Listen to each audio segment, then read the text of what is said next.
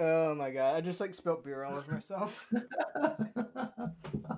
Alright, I'm gonna keep it recording 1 second. I'll be back. All right. Sorry. Brendan is out of the room right now. So I'm going to go in another tab here. Open me up some Gundam Wing hentai. Let's see if there's any specifically Septum hentai. Ooh. Oh my gosh. Oh, are you back?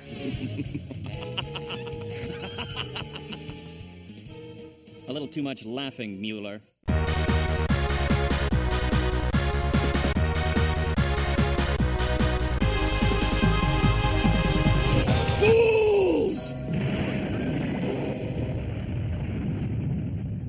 Hello and welcome to Alex Mueller's Fundum Wingcast, episode 22, The Fight for Independence. I'm your co-host. Fuck you.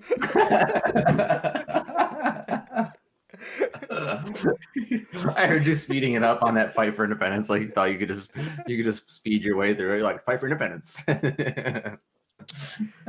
As you could hear, that was my co-host Warren, and I'm your co-host Brendan. Well, it's good to hear from you again, Brendan.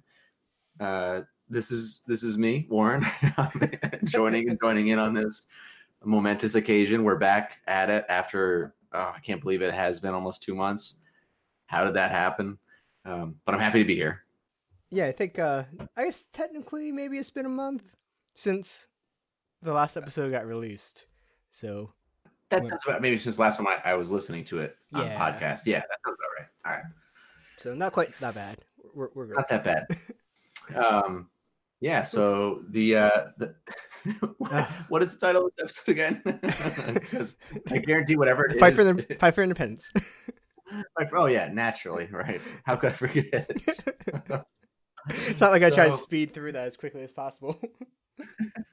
To try to make it through without laughing. Right. Well, I guess I was trying to make more of a joke about how was there a fight for independence in this episode? There was a lot of stuff happening, that's for sure. I don't know what it was, and I don't know if there was a fight for independence in there. There might have been. Yeah, I did not think about that at all. But yeah, we have to dig deep into that a little bit during the next 2 hours. We will. Oh man. Yeah, The Fight for Independence. It's certainly a title that differs from Grief-Stricken Catra. When you hear that title, you're like, oh yeah. Yeah, you know what you're in for that. Right. Yeah, this one's a pretty generic title. And yeah, full disclosure to the listeners, I watched this probably 4 times for the podcast just due to various scheduling conflicts and stuff that have come up. So I always kind of want a refresher. And this last 4th time, I actually ended up kind of giving up and just playing some Overwatch. I tried watching again before this recording, but I couldn't make it. Look, now let me just say to our listeners, let he who is without guilt cast the first stone, and judge not lest he be judged. I don't want to hear any complaints about Brendan giving up on his 4th watching of this episode. It happens to all of us. I only did 2 watches myself, and the second watch, it did not help much. Perhaps not at all. Was it perhaps detrimental? It was perhaps detrimental. Yeah, this episode was just we've exchanged some texts. We haven't talked about it. We always like to save it for the cast, so to speak. And so we haven't talked about it. We have exchanged a couple texts like, oh boy, a lot of talking on this one. Interesting episode. There were some pretty knowing texts that were exchanged. Okay. So I don't know what is different about this episode. I don't know. I mean, it seems like it had a lot of the elements of it that should have gotten us pretty excited. One being 2 generations of septums. If anything, I know. I almost feel bad. I almost feel like I should go watch it again now. Because when I hear you say that, we loved Septum so much, and then if you had told us like a few episodes back, like that's like no spoilers, but there's an episode coming up with Septum's son and his father in the same episode, I feel like we would have been so pumped for this episode, like just so excited. And yet, here it is. Yeah, it's a lot of talking, mm-hmm. and I know that sounds like that's not a very specific complaint. Lots of Gundam Wing episodes have a lot of talking, but and I guess a lot of talking that specifically is hard to really, for me anyway, even the second time. Like a big part of it is this. I'll go for it here. A big part of the episode seems to be some conflict between Un and Treize and what their motivations are. Mm-hmm. And I know that's a big arc of the episode, but it was not really clear to me what the argument was that they were having. Do you agree with that? Yeah. No, totally. It's the kind of thing that I think, like if you analyze it really hard, like if you took a really hard analysis of it, I feel like you could like essentially boil it down to like a 2-sentence answer, and they'd be like, "Oh, okay, that makes sense, I guess." Right. But like, yeah, just like at face value, it was just classic Gundam Wing speak, but a lot of it. It did have some. Like there definitely were a decent amount of like threads that were wrapped up, I guess, between like Nico and kind of his like possibly end of his reign, as well as like obviously Zex coming back, or sorry, Moyo. I guess I can call him Zex because I switch between two masks. My experience in battle has taught me to be cunning like that. He's a man of two masks, or whatever. Yeah. So I feel like they're, and also Wu Fei at the end with Chief Engineer. So there definitely was, maybe it was more of just like a kind of filler episode just to kind of get people where they needed to be for upcoming episodes, which is maybe why it kind of felt laborious to watch. Right. And I'm only just realizing now it had very little of the Gundam, only because you mentioned Wu Fei. I was like, oh yeah, that's right. Wu Fei is kind of thrown in there at the end. And I'm like, oh wait. literally thrown in there, essentially. Yeah. But then I was like, wait a minute. There were his screen time was probably just as much as Troa's, who was the only other Gundam pilot in this episode. Yeah, and I think like, all he did was he argued with Nico a little bit and then karate chopped some people, I guess, and kind of off screen. Yeah, exactly. Yeah, so that's another element of this episode we have to talk about. There's very little Gundam pilots in it. In order of priority, it's a Zex and Treize episode.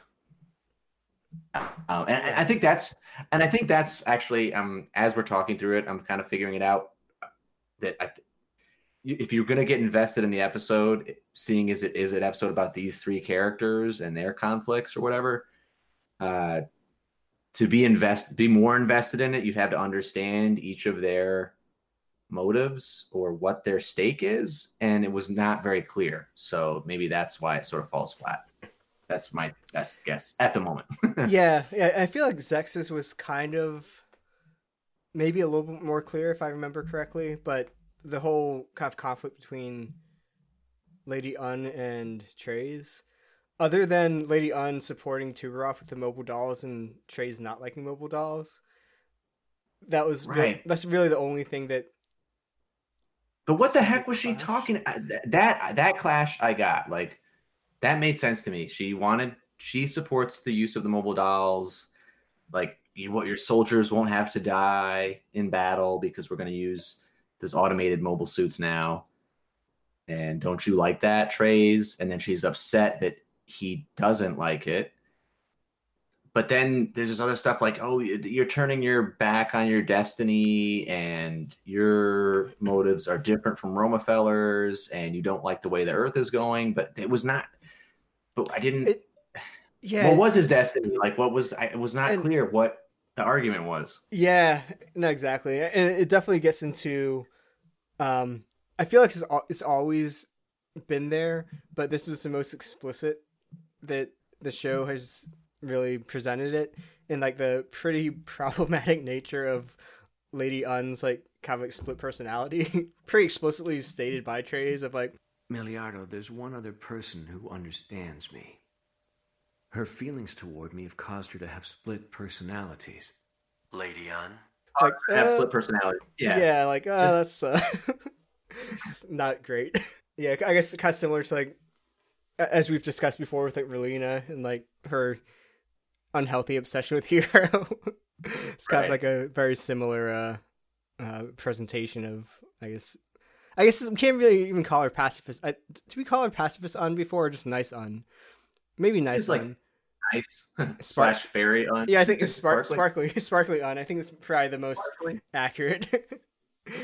Yeah, and then he says something like, he's like, I miss the old Un. And it's like, well, you're the only one. They're like, that's nasty Un. It's a nasty woman. That was kind of interesting. Like, what a dick. But freaking Treize is a dick. I've said it before, and I stand by that. Un is at a clearly, arguably, like a pretty high point. She's leaning way more into the kinder, gentler personality. She's brought about like unification and peace in all of outer space. I guess she is still pro subjugation of the colonies by mobile dolls, but Right. But so she's accomplishing Romefeller's objectives. So Jermail is happy with her, but at the same time, it's she's succeeded. But like Treize is like, I miss the old Un, which is the Un that is the ruthless like killing machine. yeah, And- he's still pining over his old war buddy Zex too. So yeah, it makes me wonder about his art going forward as well. Like if he'll be, because I really don't remember, but if he'll like end up turning or fraction like splintering off or something in the future. Yeah, I was wondering if we should try to go through it in chronological order, but we've already gotten this far just trying to dissect this. Maybe we should keep going. I'm down for that. Yeah, because what's okay? So you have Nico, which maybe is Nico. Would he be more kind of aligned with the cruel Un? Because he even gives her that little pep talk when she says how he comes into the room and she's upset because Treize is disappointed in her, and he says how oh no, like don't worry, Lady Un, no, the best thing you can do is just be a soldier and follow orders for Treize. That would make him happy. And he and that's a theme too in there, because he later is like to Troa, like, you're thinking too much, you just need to shut up and follow orders. And he's following Jermail's orders, like just get the job done. Yeah, I think Nico would definitely lean more towards like the cruel Un / kind of like the Machiavellian type of mindset. But also I feel like he's also kind of his own asshole, kind of like opportunist type Yes. type of Right. personality as well. But I think if push came to shove, he would lean more towards the kind of like following orders and just like going with whatever Romefeller, since they're at the Right. moment the people in charge, kind of going with whatever they have to say. Right. And it also didn't that seem like that would be a pretty big deal for him to get orders from Jermail himself?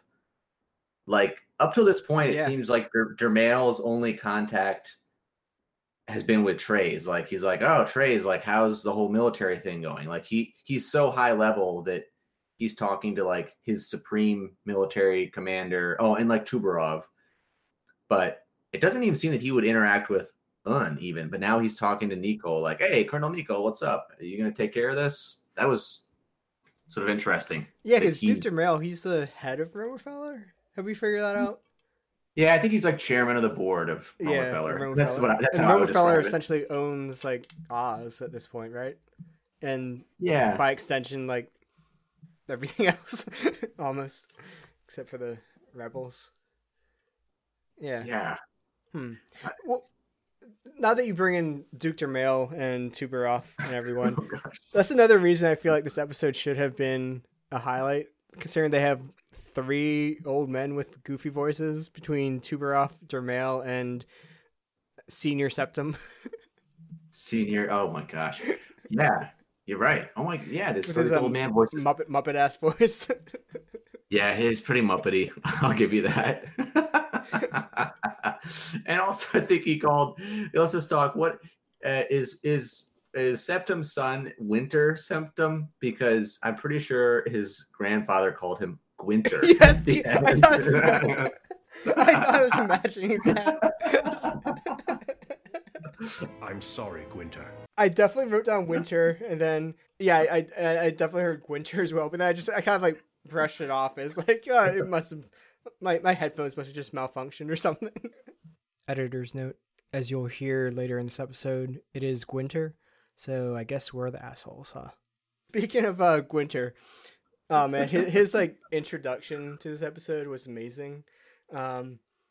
We kind of like just see him with his like hands folded, I think, or kind of in like his hand up to his face, kind of in a very pensive look. I think at that point, they introduced him as Gwinter, the son of the former Alliance commander, General Septum. But he hasn't said anything yet. So At that moment, just like knowing his last name is Septum, I was just like waiting for that voice. Like fingers crossed, just in anticipation, just like extremely excited. Only to be very disappointed that he had a pretty manly, sexy voice. Not what I would expect from a Septum. Yeah, it's a total like total fake out. Like you're watching like you're like, oh boy, this guy's name is Septum, and there's some other Alliance guy who's like yelling at him, and you can tell he's like holding his head, and you're like, oh, he's about to blow, like he's about to lose his temper and yell at this dude. It's gonna be great. And then the first things out of Gwinter's mouth are, "A battle will result in many casualties. Dialogue is still an option at this point, considering our military strength." It's the biggest letdown of a Septum in, ever. And all of Gundam Wing. Like, what? The Septum, this first quote is like, we should be trying to have more dialogue. And if you had your hopes up for an angry Septum, it's all gone. And if anything, it wasn't even, we should be having more dialogue. Yeah. What? Like, at least give us that. Don't like take it all away from us. But maybe it's definitely maybe you just kind of come into it with age, and then it fades off into a Muppet. Like, that is a pretty intense voice. Maybe you can't maintain it for long, or maybe Gwinter's sister has it. Well, I know my private fantasy. Do you think? What do you think Gwinter's sister's name is? Do you think it's? I think it's Glummer. Got him. It's my wife and I thought it would be very nice to name our children after each of the 4 seasons. Oh my god! I just like spilled beer all over myself. All right, I'm gonna keep it recording. 1 second, I'll be back. All right. Sorry. We were trying to unpack the central conflict of this episode between Un and Treize. Yeah. The Septums thing, I feel like that's pretty clear. Pappy Septum explained it pretty well at the end of the episode. I mean, should we go back and just try and do like chronologically? What do you think? Should we just? I think it's too late for that.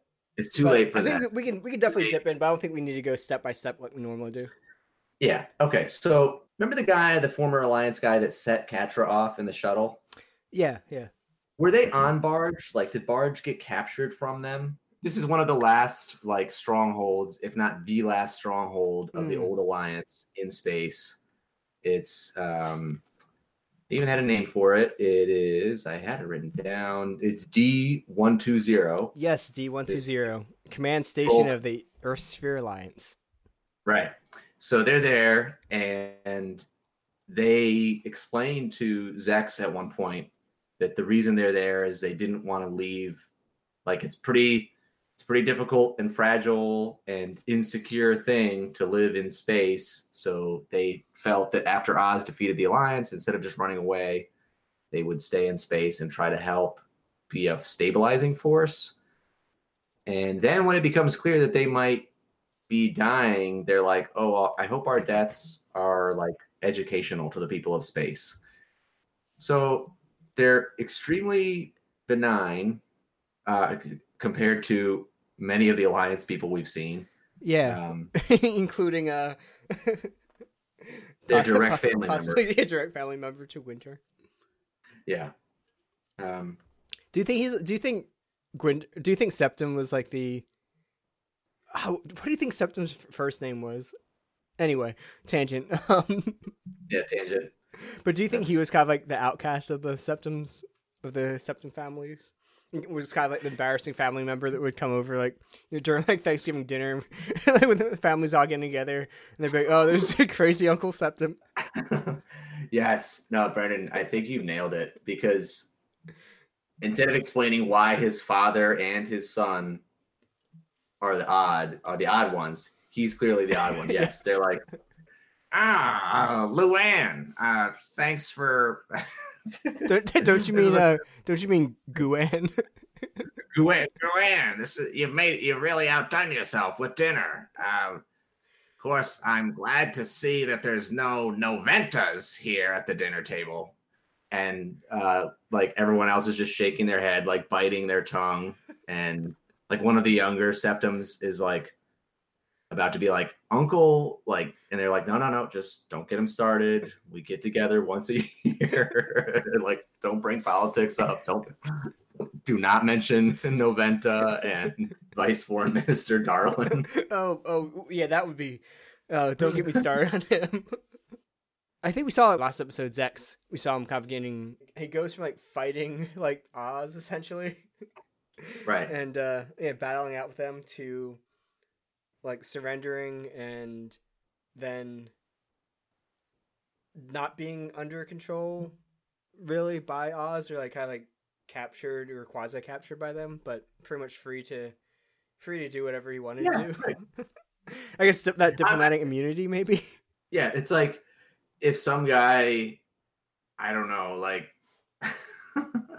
just like showed up off the coast of the United States and like started like in his own like little like battleship and started bombarding naval installations, and then he was like, oh, I surrender, and they were like, oh, let's go ahead and put on your uniform, and we're gonna bring you into, we're not gonna throw you in jail, we're gonna bring you into like meet like dignitaries and diplomats. And don't worry, I'm actually the peace ambassador from Sealandia. So yeah, I'm the peace. Oh, didn't I mention I'm the peace ambassador from Sealandia, and I would like to just have complete free reign to roam about the United States in my heavily armored, with my weapons, and just like talk and advise like the different states. I'm like, oh yeah, sure, go ahead. So, thanks for showing up. Though maybe it wasn't exactly total free reign, considering. Gentlemen, that mobile suit was used against Oz on Earth, so we'll check it for security reasons, sir. Gentlemen, so aggressive, like such an aggressive way to just like deliver a message to them. They're the colonists. Those like colonists are just sort of in there, sort of like chatting amongst themselves, like, oh, look at that, this is massive. It's so weird. It's like he came into space as an enemy combatant, blowing up mobile dolls and shooting at them, Yeah, I mean, the only thing I can think of is somehow he had a quick voice chat with Trays to get him off the hook. Yeah. But, yeah, it's definitely a pretty 180. But Right. Nico was like, I guess, so, like to his credit, he was rightfully pretty suspicious of Miliardo Right. as he busted up there. Right. Kind of He's had like, where have I seen a giant white one-off mobile suit before? And furthermore, where have I seen a mobile suit pilot who had flowing white hair down to his waist? It sort of reminds me of like the old joke about Superman and Clark Kent. Oh yeah, He has the glasses so no one can recognize him. Yeah. Like, do people really just not recognize Zex Marquis? It's like, oh, who's this guy? Oh, I guess he's just some guy who showed up from the Sand Kingdom. Nope, nothing to see here.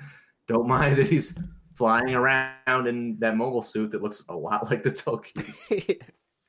Like, what are they kind of like doing a little winky wink, nod when they meet each other face to face? Yeah, I think I interpret it as at least on Unside that as she was in her sparkly on mode, / amnesiac, Right. amnesiac, amnesia, on mode. I guess for whatever reason she doesn't remember Zex or Miliardo. I don't know. Yeah, it doesn't make any sense. Yeah, yeah, because I guess they certainly have met, because that was one of my few Instagram posts, was that meeting of the four of them, Zex and Noin meeting Trays and Un. Yeah. and it was definitely Cruel Un. So Yeah. No, it definitely was. Yeah, because I think she mentions like, oh yeah, you're the person who like, oh yeah, I remember His Excellency talking about you or something. But she says that Trays had youthful ties to the Sand Kingdom. Yeah. They mentioned before that Trays knows who Zex, what his real name is and what his heritage is. I anticipate nothing will come of that, but that is interesting. It is an interesting point though. But yeah, because remember, he was like in an earlier episode, he was like, or should I say Miliardo? And he's like, please don't use that name.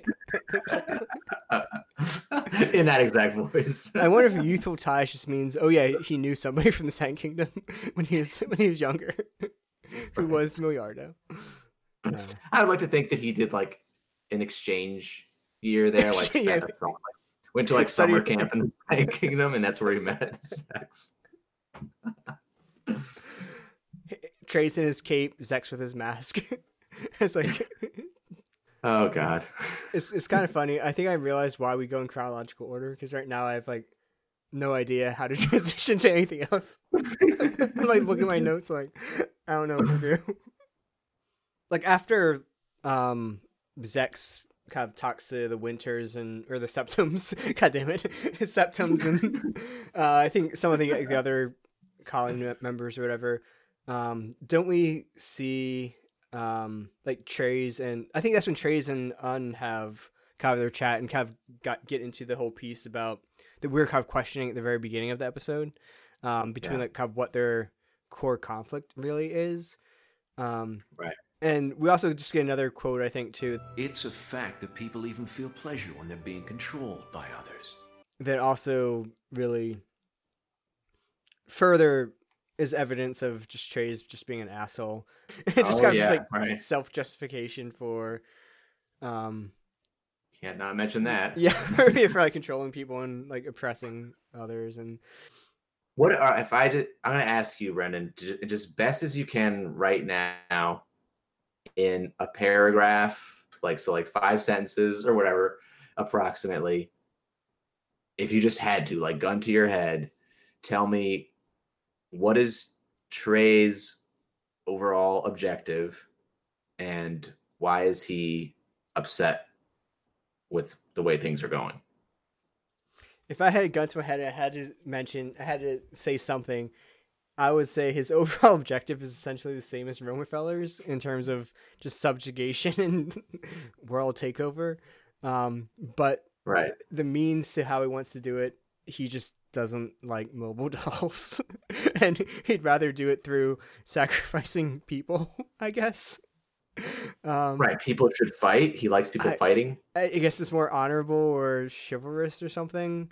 That's the only difference really I can think of, because obviously he still has like gets a hard on for like subjugation and like oppression and everything, but he just doesn't seem to like Tuberov, and mobile dolls are soulless, and Yeah, because it almost seems like his goal is they're pretty close to just achieving.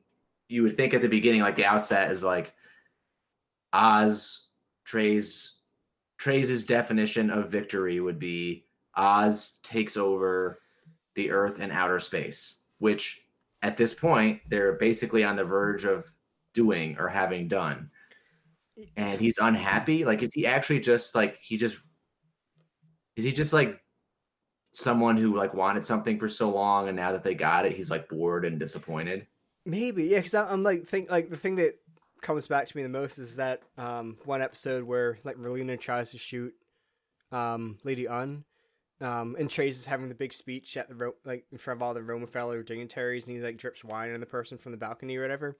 But like his whole speech really about like, I think it's more about like subjugation, more about people loving to be, to be controlled or whatever. Yes, I mean that like just that coming back to me is like that definitely seems to be his end game and his kind of like ultimate motivation. But yeah, right. But maybe he's just a little baby. Maybe he's just a little baby and just doesn't like all the attention the mobile dolls are getting. Yeah, is it really just the mobile dolls? Because oh man, when Tuberov walks into the room with him and Jermail, there is some really serious side eye going on between like you know what I'm talking about when Treize looks over at Tuberov. Oh yeah, no, definitely. There's no love lost there. Yeah, but it kind of almost wish like they could have just said that, like what you said, that it made it that simple. Like Treize is unhappy with the mobile dolls. Instead, it goes on like, I'm not happy about the way Romefeller is going, and then he said he was disappointed in Un too. Like, why is he disappointed in her? Like, she's it seems just. that. I wish I. So wish what did she do? She made a nation. She got the colonies to like be happy with Oz and form a unified nation. And Jermail is happy with that because that's going to keep like scare Earth and keep everyone in line and be a good mobile suit factory. But why is Treize like?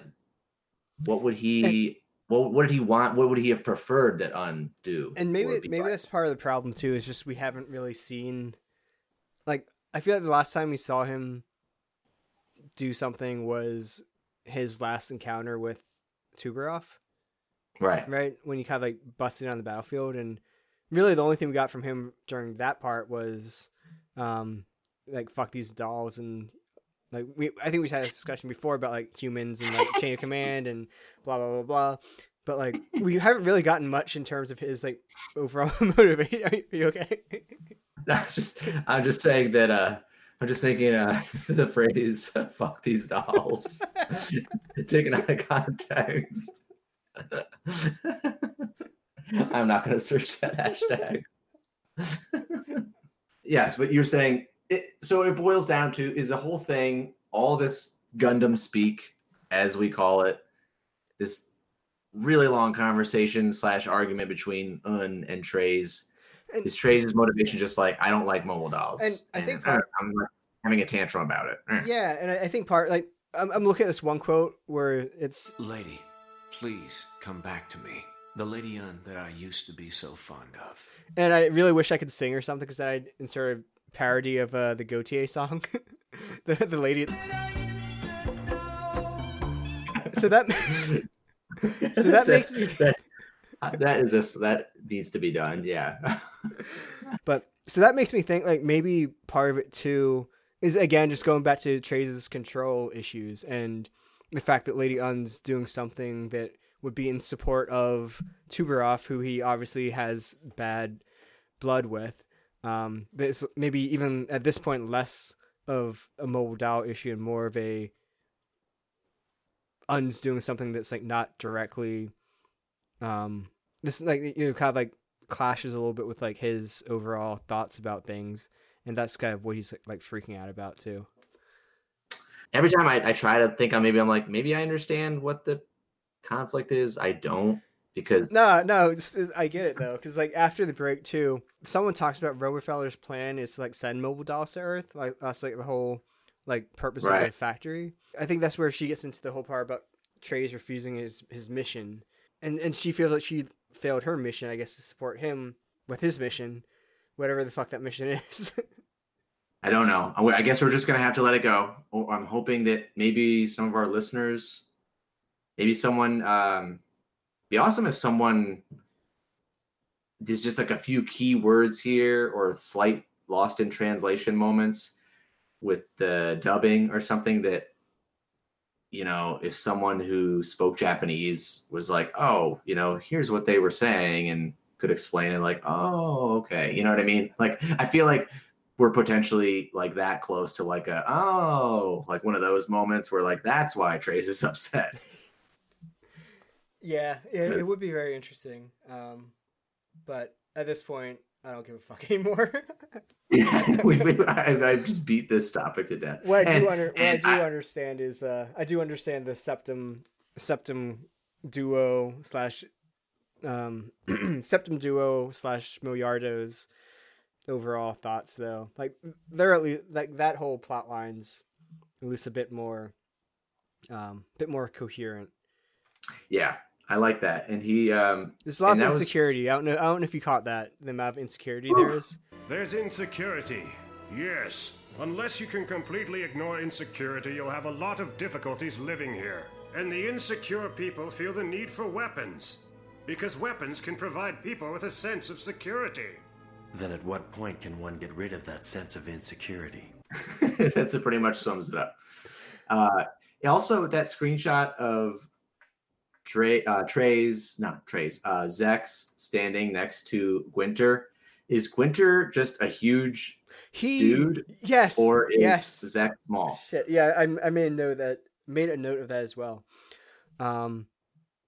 Is he just like a massive dude, or I choose to believe that Gwinter is just a fucking hulking man. Yeah, that's how I choose to think about Gwinter. I prefer that too, because I like to think that Zex is maybe normal-ish sized.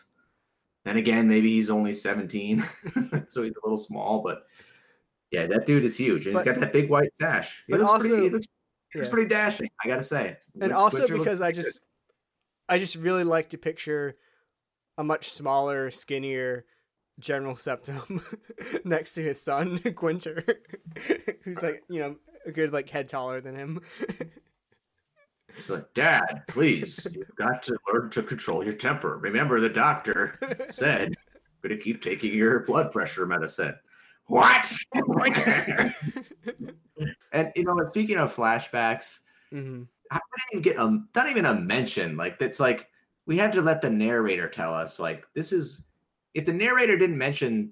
I don't think anyone in the episode as dialogue says the word septum. I don't think they do. Like he calls him grandfather. He calls him Gwinter, but no one actually calls someone septum in the episode. It's just maybe what if the narrator was just fucking with us? It's like here's like a son, here's a guy and his grandfather, and you know what? They're related to septum. Like maybe the U.S. dub writers just were like, let's just throw that in there for the heck of it. They're actually related to this other individual that was in the Hot Springs episode that they had to cut out of the U.S. version. So they just they just redubbed it as septum. Sure, they have black hair. It's close enough. Right, or it just it means nothing plot wise, right? It's not like they say they're completely different characters from Septum. So there's no connection there. They don't say there's no plot device connecting. Like there's no moment where Winter is like forgives Lady Un, even though she's the one who shot his dad in the head. anything, around any point. little connection would have been interesting. Yeah. But as it is, they could have just been like related to anyone. Like the narrator could have said, this is the son and father of that asshole Alliance commander who like blew up Sally Poe's rebels in China, in Asia. And you'd be like, oh, okay, fine. It makes zero impact on the plot, I guess. Here, I had a little side note thing. Side note. Yeah, get ready. Hasn't this whole episode been a side note? On the Oz insignia, didn't we think that it was a lion at one point? I could have sworn we said lion. On Nicole's hat, it looks like a little like wizard. It reminds me of the little wizard from the original Final Fantasies, like the old Final like the black mage or the white mage. Yeah, right. With the hat, yeah. Okay, so I tried to paste the image into the chat window, and that obviously did not work. What did you Google search?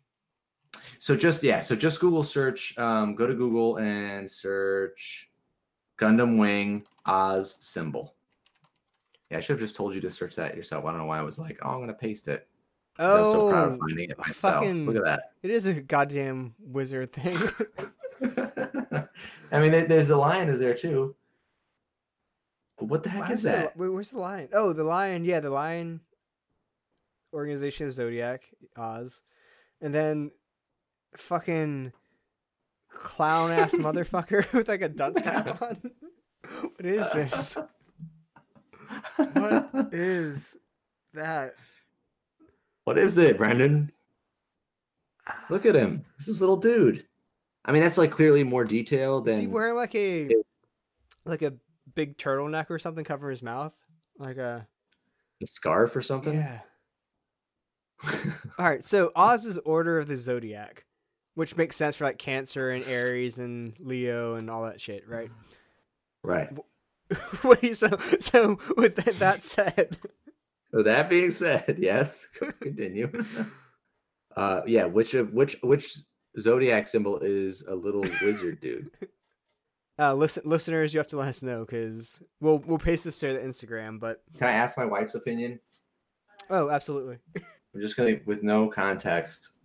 What do you think of this little dude? He looks like something familiar, like a little jester or clown. That's kind of what I said. We said jester or clown, right? What about like a classic like trading card, like not trading card, like playing card image, like like Jack of Spades or King Maybe of Clubs? Kind of is it like a tarot card, like maybe? 1960s style one or something. Actually, it's kind of disturbing the more you look at it. Hey, are you thinking about buying this junior T-shirt? Oh, there's a T-shirt. I'm not sure. It comes in adult sizes, boys. Don't make fun of us. All right, I'm gonna go back to doing my own thing. So here's Warren. Well, I guess we can choose how much of this you just want to cut out. I feel like that's the theme of this episode. All right. Well, all right. So where the fuck are we? What's happening? What is going on? Well, speaking of the dude who's wearing that hat, Beagle, yeah, he's been around for a while. I feel like we've been talking about him for like 5 episodes now. I think you hinted at his. I think you remembered what happened to him like a couple episodes ago when we chatted about it. Because I remember you saying like, "Oh, just wait to see what happens to Nico, good old Nico." Yes. So for some reason, I can't remember anything else about this episode, but I remember from like when I saw it the first time in high school. I remember that scene of Un putting on the glasses and pointing the gun at him, and even saying that little quote about like, the actions you took were right on the mark.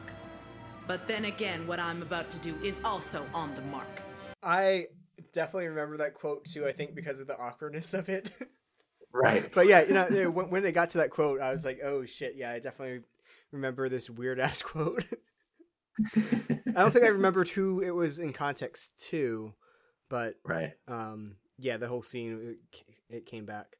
But that's kind of skipping ahead. Not that we've been not skipping ahead this episode. Yeah. But I guess like maybe for the sake of time and coherency, right. we can just like pick it up kind of like a little bit after the break. Right. When the attack on. Yeah, exactly.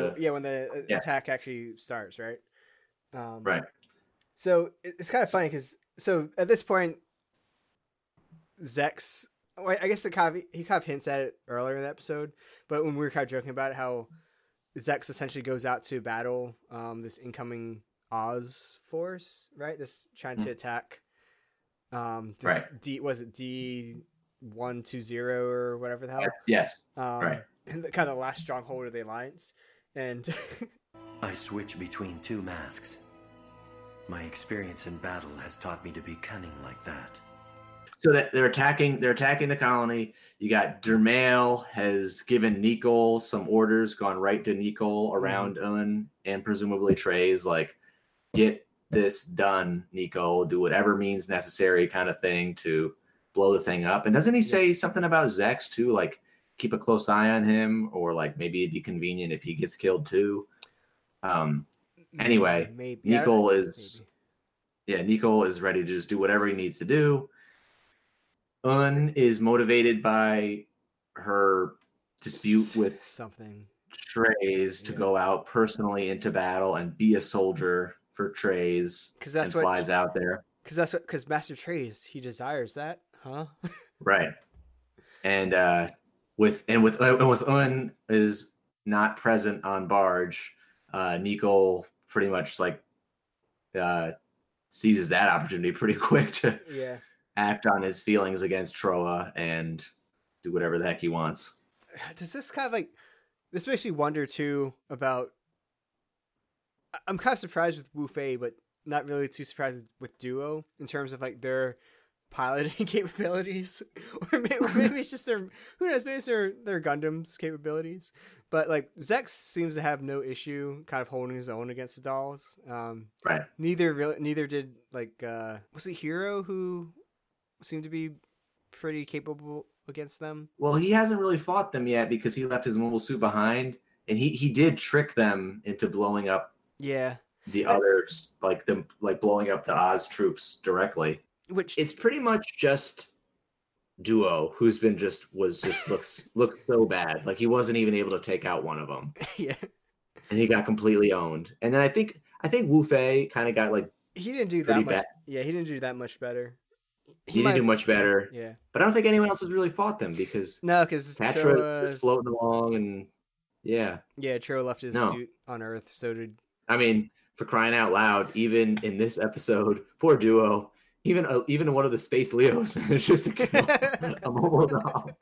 I mean, it's a very brief victory, but I always loved scenes like this in the show when it's like some random low-level soldier throwaway character manages to like land a hit on a vastly superior enemy. It's always fun. It's always like kind of typical like rooting for the underdog kind of thing. I did it! All right. What? And it's immediately just like gets like a flying elbow in the face. That's why I had elbow explosion quote in bold. That's why you had it.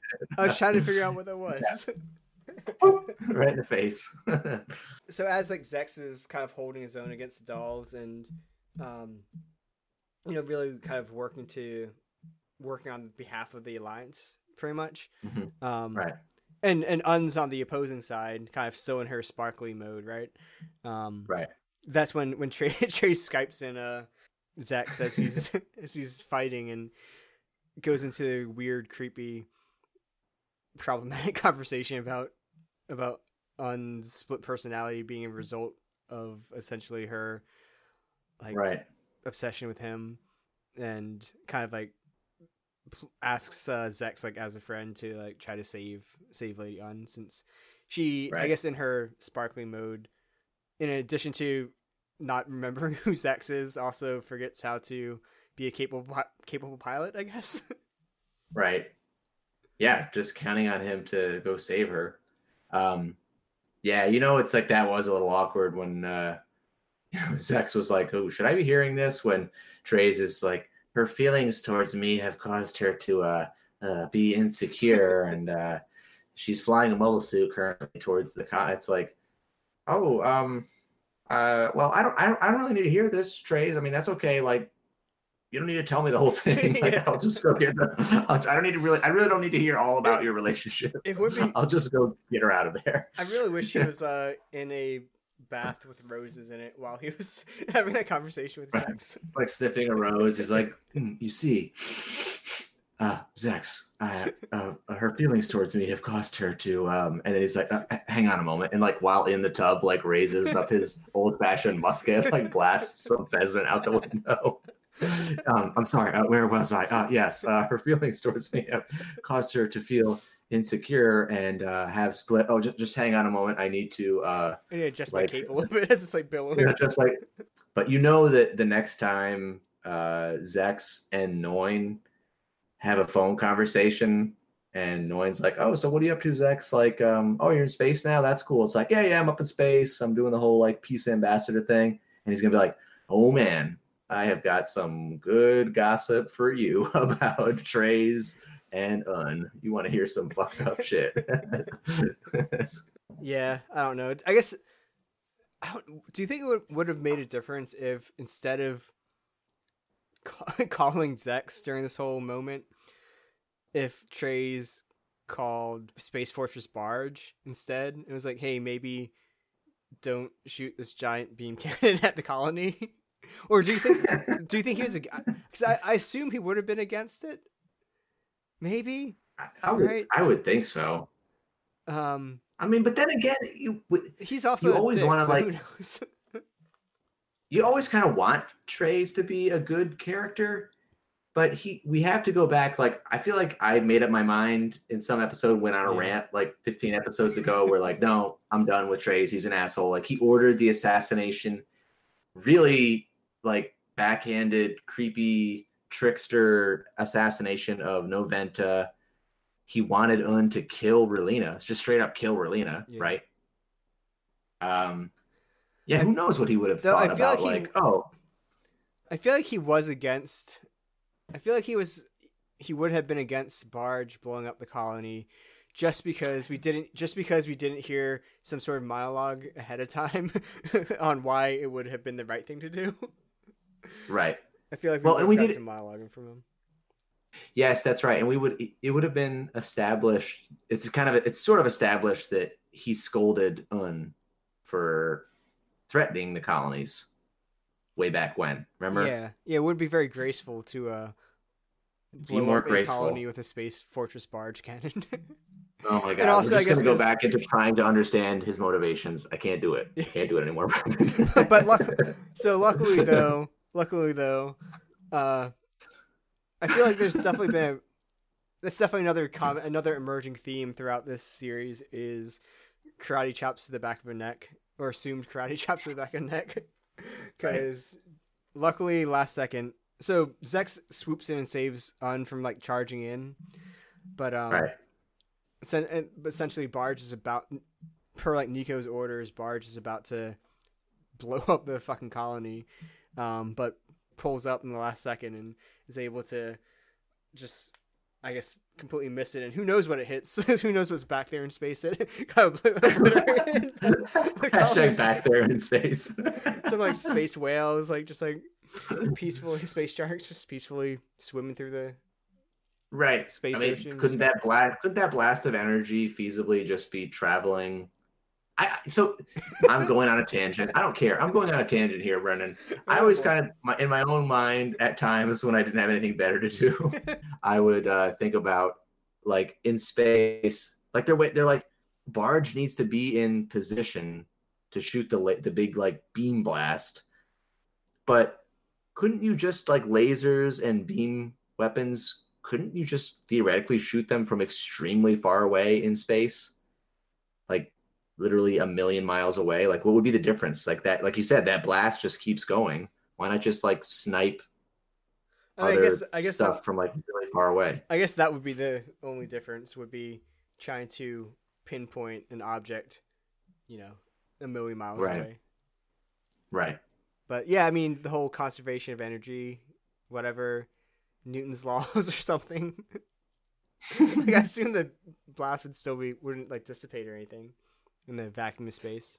But right, because that's the whole thing. Like, because don't they say that like the idea of like a laser or a laser weapon is like in the atmosphere, it would eventually, because of all the I'm such a scientist because here. Of atmosphere. all that stuff, like the particles and the things and the atmosphere of the atmosphere, wouldn't it like slowly like deteriorate or dissipate? But in space, it's a vacuum of space. It could just go forever. I assume so. I mean, I assume that's why we can see stars to a certain extent, right? Like because of the vacuum of space. What if the star lasers make their way to Earth? Some of those things you look up at night and think are stars are actually just like beam blasts that haven't quite hit us yet.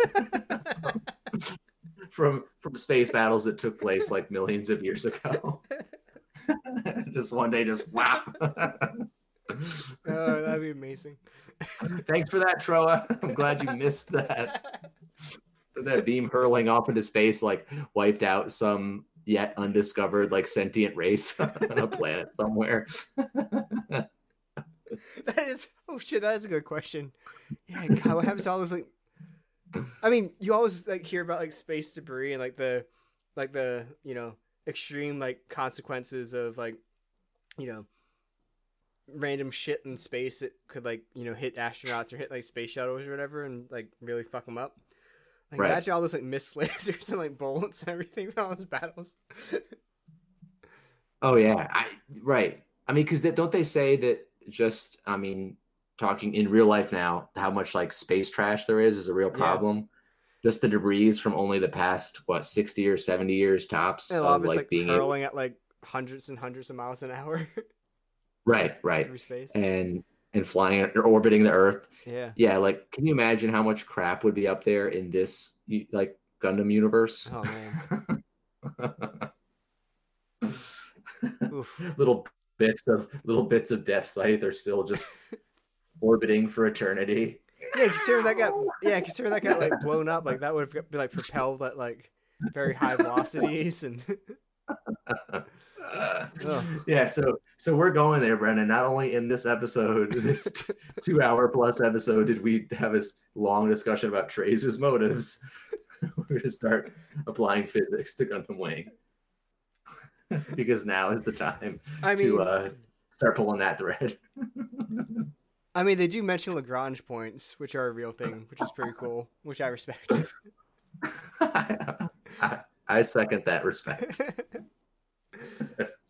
So in that case, it probably would be pretty easy to target a colony then, if it's in a specific. You probably could target it from like a million miles away because you pretty much know where it has to be positioned in order to stay within that like orbit of Earth or whatever, like the same rotation.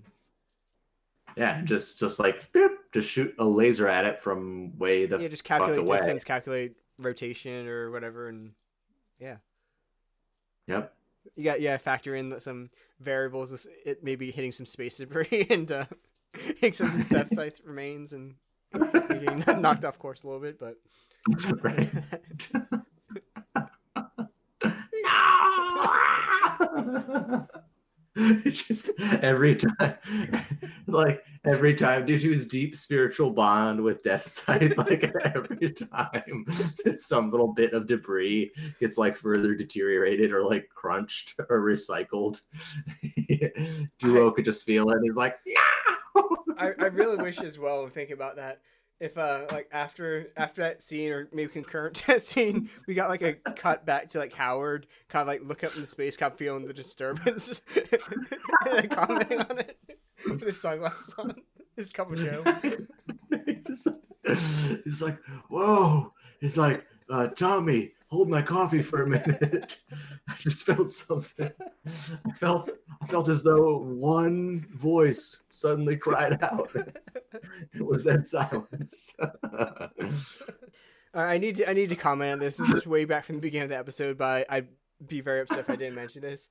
Did you get a kick out of the talkies riding that other mobile suit or shuttle like a fucking a fucking giant manta ray? Well done, Brendan. Well done.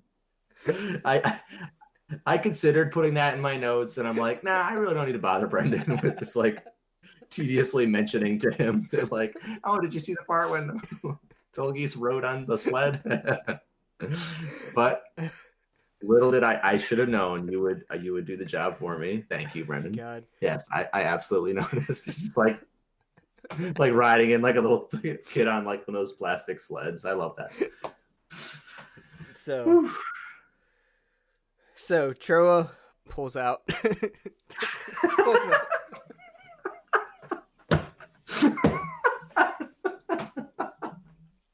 You're done, Brendan. You're done. It's over. Yeah, and he hits the button, like fires some rockets and twists the barge so the shot misses. I love how it's like a button to like you just hit a button and it's just like, it just like yeah, just a big old button that's just like press this big button if someone's about to fire the barge cannon, but you want to throw off the shot. How many people do you think he like killed too? Like who's just like it had to have like moved like a good like, you know, good amount of degrees. I assume some people like fell over and like hurt themselves or like, you know, and someone in the hospital bay. Like it's like fucking like or some mechanics who are like, you know, floating across one of those giant open hangars that go work on a mobile suit, like, like flying across, like smashing into the wall on the other side. No, I guess better than obliterating an entire colony. Yeah, in retrospect. Yeah, fair enough. Yeah, so he saves the day. Un gets back. She's like, take me back to. I guess she goes back into cruel on state mode while like while Zex is like holding her mobile suit. I think you were talking about this clip, Brendan. Take me to the fortress barge now. Oh, someone's in trouble.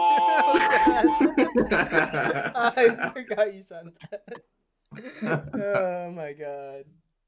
Yeah, I definitely got that. Yeah, she is.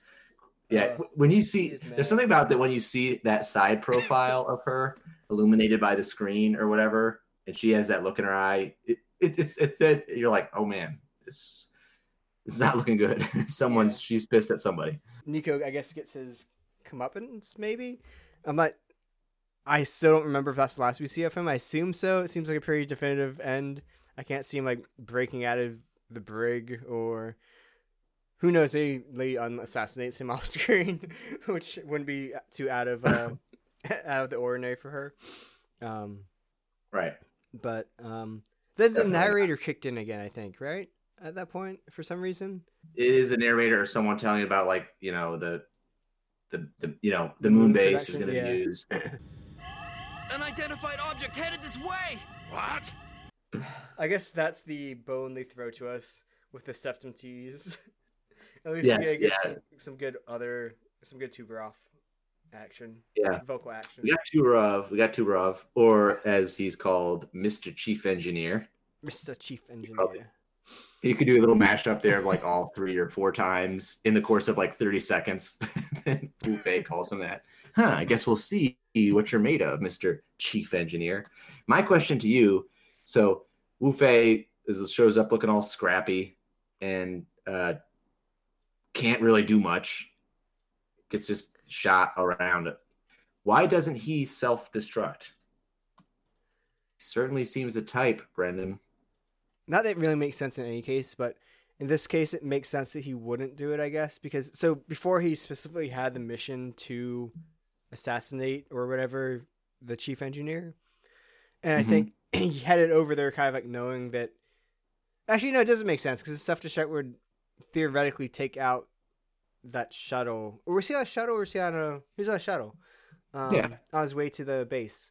To the moon base or whatever. Yeah, no, I don't know. I don't know why. I guess the only thing I can think of is...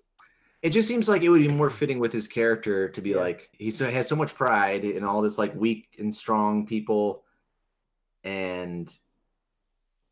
I mean, every other pilot has tried it at some point, and I think we even talked about this before. Like, it seems like Wu Fei would have been an obvious choice to do it, but maybe not. Maybe it does kind of make sense with his character. He's like, no, I'm not just gonna like kill myself. I'm gonna keep on fighting. Yeah, and he does, and I guess it makes a little bit of sense because he does obviously have ulterior motives about like, oh, I heard they have a factory, and thinking like they'll make him and his mobile suit stronger or whatever. So it's not exactly like he's like just surrendering, really. Right. So I guess it kind of makes a little sense. But right, but I can guarantee that. Oh, go ahead. I was just gonna say he definitely had like probably the most like cheeseball dialogue in this episode. That's the easy mission for Wu Fei. a lot like third person talk and it's just kind of corny a little bit. Yeah, but I mean, I think we could agree that if Hiro or Duo were in this exact same situation, I mean, Hiro, no question, would be trying to self-detonate. He might not have put himself in that situation in the first place, but if he was, he would have absolutely been hitting that self-D switch. Hard. No, definitely. Hard. He would definitely. Oh man, I think that takes us to the end. Just a quick update on my bets. We have still not seen Relina, which means in this not really season that we're current recording, but these episodes, this batch of episodes we recorded basically since coronavirus started, or whatever it was, March, or whenever we kind of got back into it. I think we've done like a good stretch here of like 5 episodes, maybe. Yeah. 5 episodes, no Relina. Quick update on my bet. I thought for sure she was going to show up in 21. This is now episode 22. There's no Relina. I bet that Noin, not Mini Noin, would show up in 21 or 22. Now lost that bet. Just for the record. I'm sure I lost it too, though. My 2 remaining bets are that Catherine would show up in episode 24. Who knows? That's only 2 episodes away now. And that Pagan will show up with Relina when she does show up. Which, how much longer can it go? You're telling me this next episode is apparently going to be duo-centered. We may go even longer without seeing Relina. I don't know. To be determined. Maybe next episode? Yeah. Who's to say? All right, you want to roll us out? Friends, it's that time again to wrap up and say goodbye. We're so glad you joined us for this episode of Alex and Mueller's Fundum Wingcast. As always, we'd be happy to hear from you, and you can reach us at fundumwingcast@gmail.com. We're on Twitter and Instagram at Fundum Wingcast. Drop us a line. You can find us on iTunes and Spotify. And apparently a bunch of other things, too, that I don't know about. And other things. That's pretty cool. Whatever those things are, give us a 5-star rating if it's out of 5 in whatever those things are, please. 5 out of 10. Got it. 5 out of 10. Yeah. And definitely drop us a line and let us know what you think. If you know what happened with Zex and Un, please contact me. And that brings us to the end. Or if you know what that little wizard clown Oz symbol is. And what he has to do with zodiac signs. Yeah. My vote's Taurus. So I guess that's about it. Brennan, was, as always, good talking with you. And we will see you next time on episode 23. Duo. The God of Death. Once again. All right. See you next time. Peace. That's enough, Mueller.